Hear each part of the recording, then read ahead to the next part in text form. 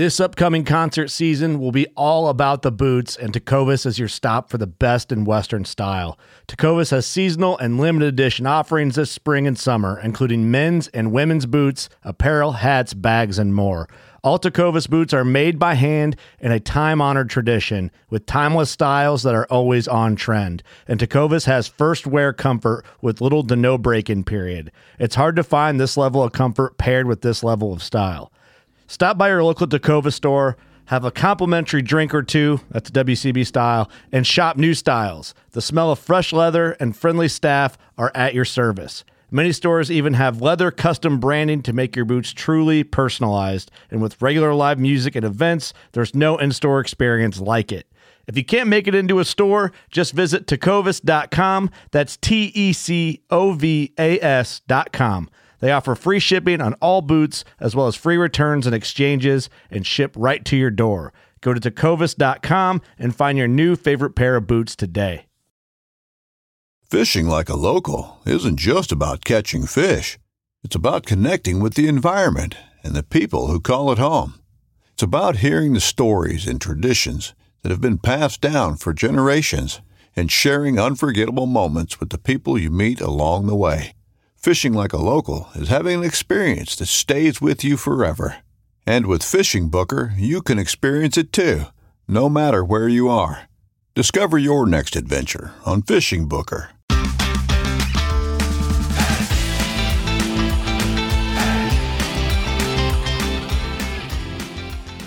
Hello and welcome to the Publicly Challenged Podcast. I'm your host, Luke Oswald, and I hope you join me on my quest for knowledge to become a better public land hunter, angler, and forager. Stick with this and who knows, maybe we will learn something together.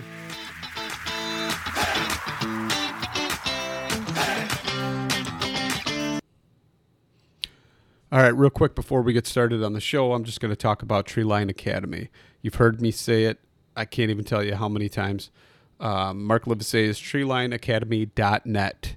That's treelineacademy.net. Sign up. Use the promo code PC2020. Save yourself $20. Can't say it enough. It's awesome. Amazing. Most comprehensive e-scouting course out there. Check it out for yourself. Sign up. Use promo code PC2020. And now let's get to the show. All right, so I'm sitting here and I'm talking to Daniel Cullums. And Daniel's got a pretty cool story to tell. So, Daniel, I'm going to go ahead and let you introduce yourself, man. All right. Well, first of all, thank you for having me on the podcast. It means a lot. But yeah, so to talk about myself, I'm 18. My name's Daniel, Daniel Cullums, and like what I'm most passionate about in life is God. I'm a Christian, and second of all, I'm extremely passionate about hunting, and I guess that's why I'm on here tonight. Somebody told me about you and just kind of they said, man, this kid super passionate about hunting, and I think he's going to have a huge year. And I've been following you on social media and kind of just seeing what you've been up to, and it's pretty cool. I mean, it's definitely cool to see somebody so young being able to do so many different things and going so many places. And I mean, I didn't figure out Western hunting. Well, I shouldn't say figure out, because I haven't figured out anything in life yet, really. But never really wanted to pursue Western hunting until later in life. And man, you're 18 years old. You just turned. I mean, you were 17 years old, right? And you came to your parents and said, I want to go out west and hunt some stuff. And you went out. And could you kind of just like get into all that, like how it started, and where the archery thing kind of even started? You could start with that. That'd be pretty cool. Yeah, so I started shooting archery in competition about, I think I started 2 years ago. I've been doing competition for a year and a half. But the Western hunting started 3.5 years ago. I went to Colorado. I saved up all my money from mowing grass, and I went out that year, wasn't successful. Went out the next year, I wasn't successful. And then the year after that, I went with my dad to Wyoming. We spent 2 weeks there, and I was lucky enough to get a a pronghorn buck. And then I came back. I stayed at the house for a week, and then I went back out with my mom to Colorado, and I got a mule deer there. It was my first mule deer. I had an elk tag as well, but I didn't see any. So, but Western hunting, it's I've always wanted to do it. So that first, 3.5 years ago when I got the opportunity to, I took it right up because I love the West, always have, and um, I've always wanted to get an elk and all those majestic. There's so much, so much more fun hunting out there than here hunting whitetail because you have the opportunity to see all that stuff and it's just beautiful out there. But that's pretty much it. So let's kind of get in to the whole thing where, I mean, how far in advance were you planning this to go out and do your trip out west and do the whole Wyoming thing all by yourself? The all by myself was just about 6 months before, but really it was last year. As soon as I got back from Wyoming, knew that I was going to go right back. So I've been saving, that whole year. This whole past summer, I didn't even eat lunches at work. I just packed lunches, and I was saving every penny and put in for all my tags and stuff. And lucky enough to draw that mule deer tag and then the two antelope tags in Wyoming. But I've been kind of preparing for it, for a year, but really only prepared for it, hardcore for about a month, getting everything together. So what kind of gear and everything did you have to get and prepare for that trip? I bought a backpack. I bought a hard backpack, sleeping bag, a new sleeping bag, a new cook set. I mean, pretty much everything. I spent a lot of money on it all, more than I would like to, but it was all good. And I was lucky enough. We got my tags the night before I turned 18, so it was the youth prices, so that saved me a few $100 right there. But yeah, it was a lot of money, but it was well worth it. It was the time of my life out there. So let's get into that then. So you convinced your parents, or were they like, no, it's okay, go ahead and go out there, all by yourself, no hunting buddy, no nothing, or was there a little bit of convincing? No, they were up for it, especially my dad and my mom both. They're both very laid back and totally okay with it. They knew that, there's more of a chance that I get hurt doing anything else than going out there.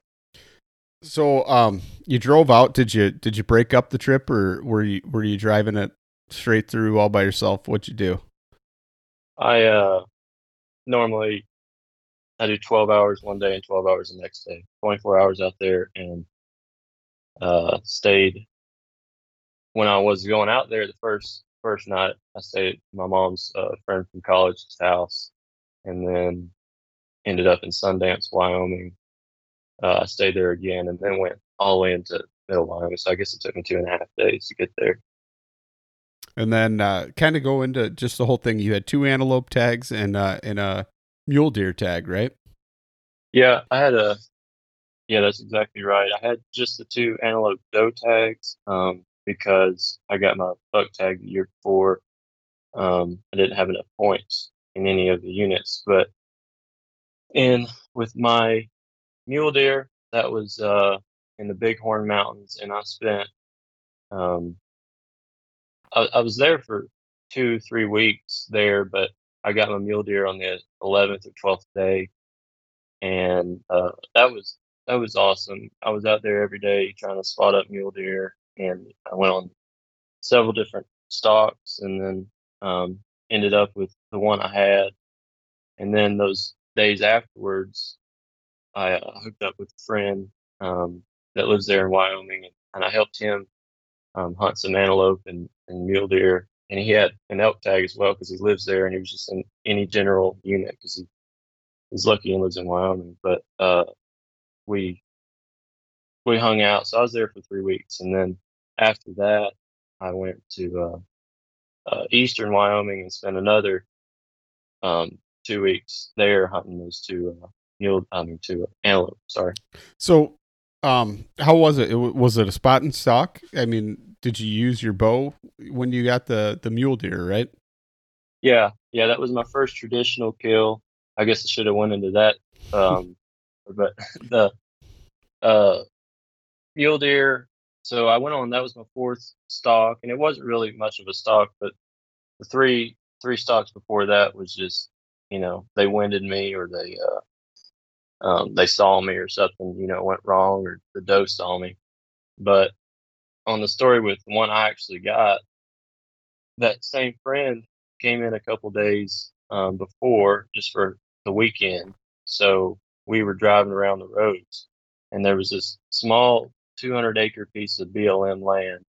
And as we were driving by, we saw these three monster mule deer out just happened to be in the 200 acres, surrounded by thousands of acres of the private. So that was right at dark, and we saw them. We watched them all the way until dark, and then he left the next day. And I decided that I would come back the next evening and just see if they were still doing the same thing. And they were, and I filmed them with my camera and everything.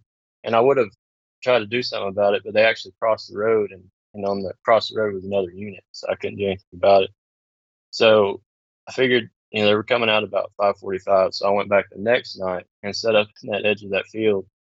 And right at 5:30, they came out, and there was 5 of them in the group, and the biggest one was in the front. And I don't know how big he is. I'm not good at scoring mule deer. He was well outside the years, and I know that's big for a mule deer.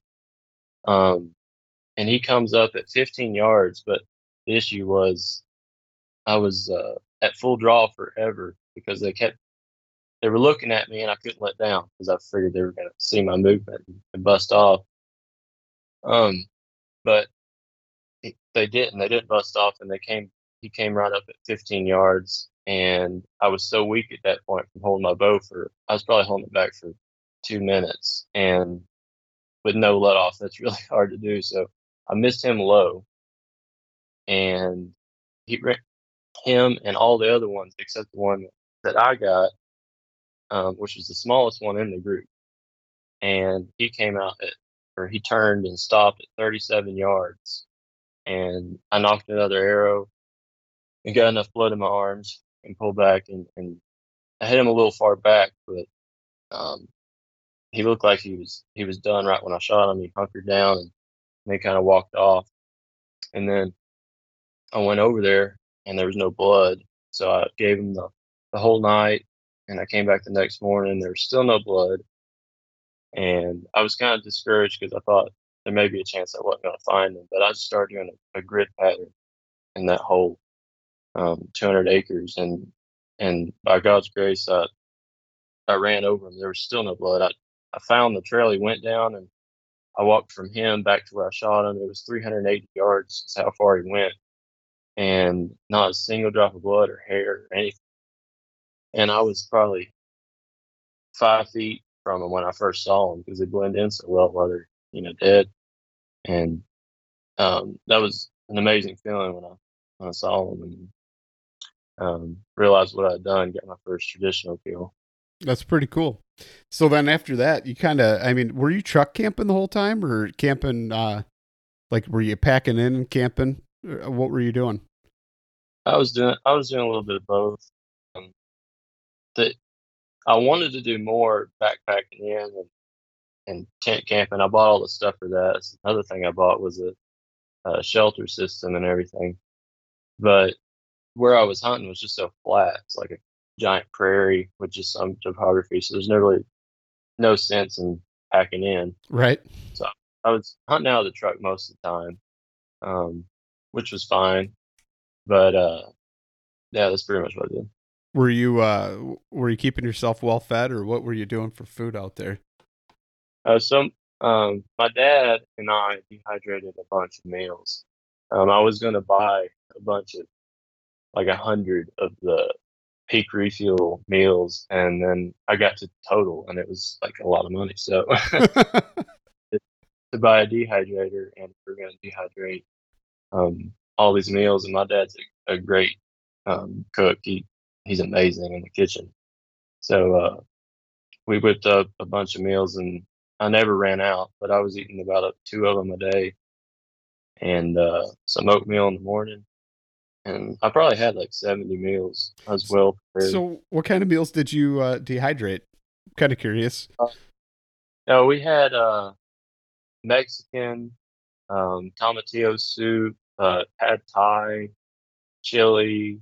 Um, the greatest thing of all was shrimp and grits, shrimp and cheese grits, and that was amazing. But So where'd you get the idea to do the dehydrating of the meals? I'm not really sure. I think it's just something we always knew about. My dad Okay. was into that before, so Nice. That's cool. That's cool. We did an episode about dehydrating meals. So, so anyway, so you went, and after you got the mule deer, what'd you do? You packed it up in the cooler and just kept it cool the whole time, or did you take it to a processor? well, I was gonna take it to a processor, and I got blessed really, really. I mean, I was really blessed here. The day that I found them, I got them to the truck, and when I got to the truck, I had a flat, and I was 13 miles from the town, and I didn't know what to do because there's no houses out there. You're just in the middle of nowhere. So, and I was out of signal, and I was trying to get to the top of the mountain to call my dad to ask him what I should do. And I was lucky enough. There's some farmers came by, and they helped me out because I didn't have any tools, and they put the spare on and everything.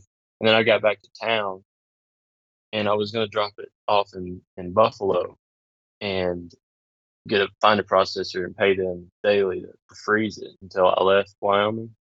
And I just happened to run into this person who's over a little RV park in Casey where I was hunting, and we became good friends, and they were like, "Hey, you can just leave that mule deer in our freezers," and it was there for 3 weeks, and they never asked money for it or anything, and they were really awesome people. And then when I got my antelope, um, I ran into my old. I used to shoot sporting clays and skeet, and my old coach came out and he was like, "Hey, will you help me get? I have three antelope tags. You help me get those." So I took that antelope before back to them, and they freeze the antelope as well for 2 or 3 days, and then I took it all home over dry ice, and it was still frozen when I got home. That's cool. So you shot 2 antelope right out there, and then you turned around, came home, and then how long you were home for a little bit, and then you turned right back around. So kind of give me the details on that. Yeah, I was home for a week and a half, and then immediately went back to Colorado with the same group that I've been going with for the 3.5 years. And um, with the intentions of hunting hard, I said I'm just going to give it all, give it my all, and hunt daylight till dark every day. And on the last morning, after all that work and in the freezing cold, um, it all came together. That herd of elk came through, and 3 cows, came out, and I was just waiting for the bull. I could just still hear it crashing down in the woods, and I was like, I knew he was going to step out because that was the same herd I've been kind of watching. I knew of, and he came out and shot him at like 150 yards, and that was, yeah, it was probably the greatest day of my life because ever since I wanted to have an elk, and the fact it's a good elk for an over the counter. Like, I don't know what the odds there are, but I think it's under 10%. So not only that, it's a very good bull for that area, and I'm blessed with that. So that was an amazing trip. Yeah, I gotta say, I mean, I hunted pretty close to the same area that you were in, and that was my first elk hunt, and I didn't even see any bulls. So you must have been doing something right, and your dad's buddy that was with you. I mean, it seems like he knew the area pretty well, and that's pretty cool that, you got to go along with him and kind of learn all that, from him and the area. Because I mean, man, like I said, I didn't even see any bulls, and I know that it was pretty hard. And talking to some of the townspeople and stuff like that, they were even telling me, oh yeah, like I think 1 or 2 was killed this season when I was there. I mean, it wasn't a lot of animals taken, so that's a pretty good feat. And then you kind of you turned around and you came home, and then you just had another pretty good success pretty shortly here, right? I mean, decided to do a little bit of, what was it, rifle whitetail hunting, or? Yeah, it was a rifle. Unfortunate part about that is he was within bow range, so I was a little disappointed, but it was my biggest whitetail of all time, and in public land, and I was up the tree, and he came through at about 9 o'clock. Real old deer. He was the game warden said probably in his mid sevens. So he was gray and bald on his head. His ear was ripped, or another bucket put the tine through and ripped it out. He was blind in one eye, had a big cyst on his neck, and yeah, he was pretty mangled up. But I've always wanted to get an old deer like that. But it was my biggest whitetail to date. He came through at 9 o'clock, and at 30 yards, I shot him. I wish I had my recurve with me, but I shot him with my rifle, and another great experience. I've been very blessed this year to have all these. Absolutely, you have. I mean, you were keeping that freezer full and feeding that big family of yours for sure. We had to buy 2 new freezers, test freezers, so we have a bunch of meat right now. That's good. That's really cool. So when you were out in Colorado, you were kind of telling me that you had kind of, I mean, it was a neat experience, but at the same time, it was kind of, a little bit scary to think about. But can you kind of tell me about that? The mountain lion experience? Yeah, that one. Yeah, so it was another kind of dream of mine to run into one of those things, because they're awesome. But this one evening, I went out after a big snowstorm on the mountain. We came down because it was just snowing left to right and lightning and that stuff. But decided to go out to this spot where one of the guys told me to go, and it was just sitting there. I got up to the spot, sit down, and 5 minutes after I sit down, this big, I think it was a tom, came by at 10, 15 yards and just staring right at me, walking up the same trail I came up, just tracking me. Big mountain lion. And it was pretty, it was pretty scary, but at the same time, when he came through, I was kind of happy. I had a smile when I first saw him, because it was kind of a dream, and then that that joy of seeing him kind of shrunk away when he pounced down like he was going to pounce on me.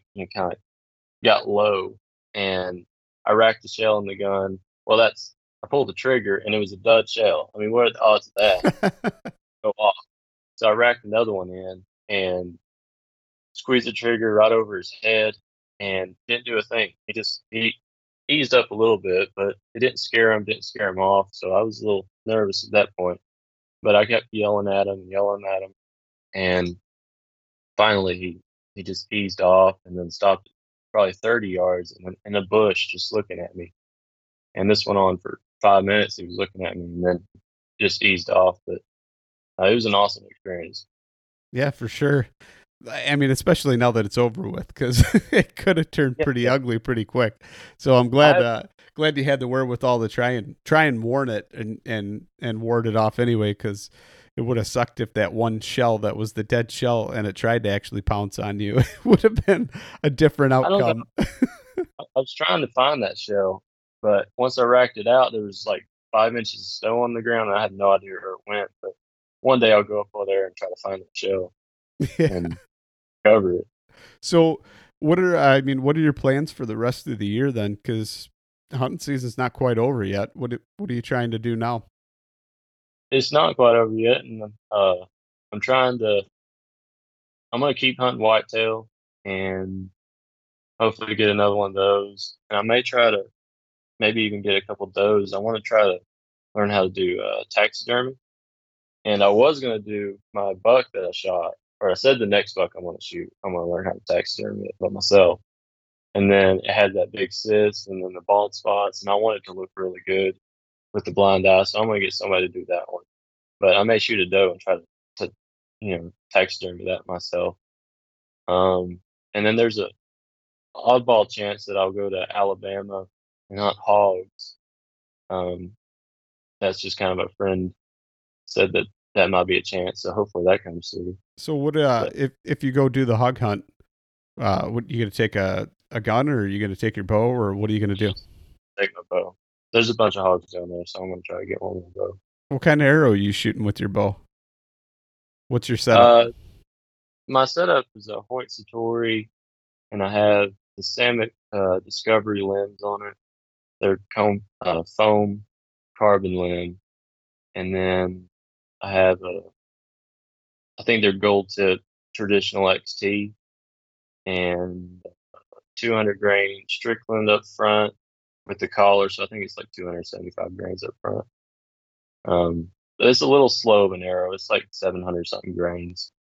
Not the arrow's fault. It's my bow. I don't have enough weight on my bow. I think that's okay though. I mean, you're hurling some serious mass, especially front of center like that. I wouldn't worry about a hog with that. No. It went straight through my mule deer. It didn't even slow down. It actually went in. It went 20 yards past it and stuck halfway in the dirt. So. Yeah. No, that's a pretty good setup. I was just kind of curious to see. I always like asking people what they do. I mean, like even my compound bow, I'm shooting a heavier arrow. I'm shooting like 618 grains. So I like adult arrows as well. Yeah, I like it. That's just, I'm shooting 44 pounds, so it's having a hard time shooting those arrows as fast as I like them to. But yeah, that's not bad. I think I want to say my buddy's got a longbow with reflex deflex in the limb, so it's a little bit faster. And he's shooting like, I think his arrows are like 602 grains or something.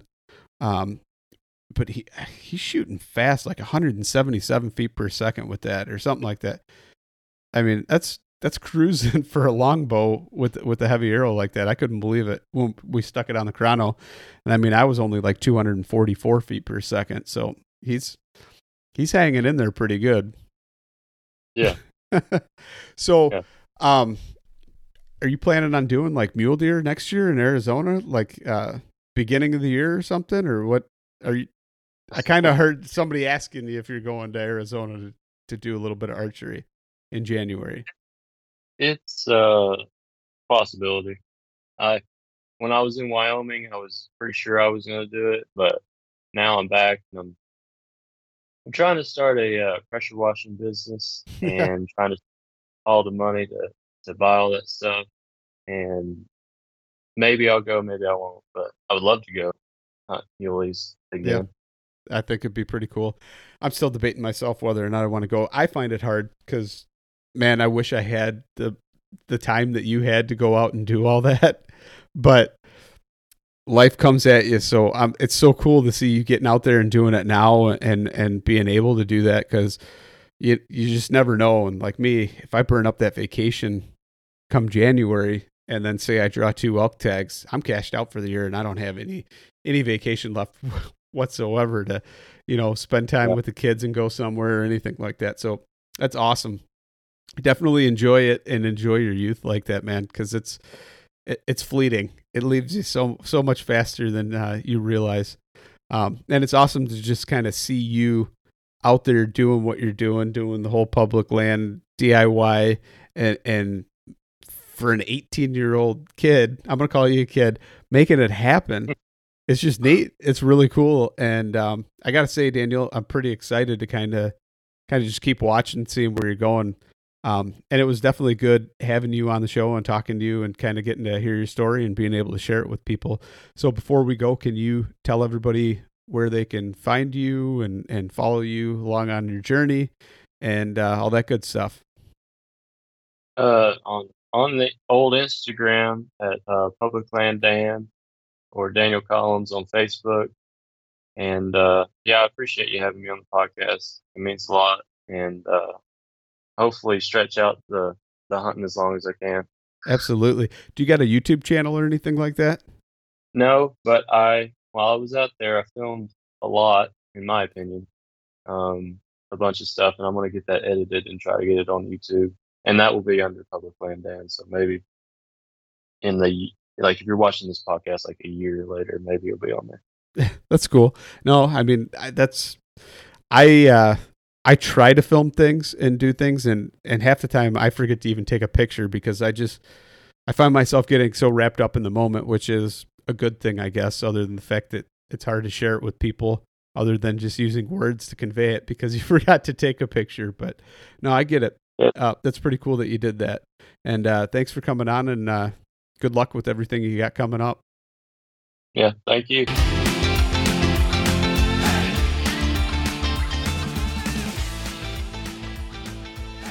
And once again, thank you so much for listening to the Publicly Challenged podcast. I hope you enjoyed the show, and if you did, please subscribe on whatever platform it is you're listening to.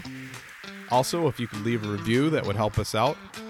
And you can check us out on Instagram or at publiclychallenged.com. And once again, thank you so much for listening to the show.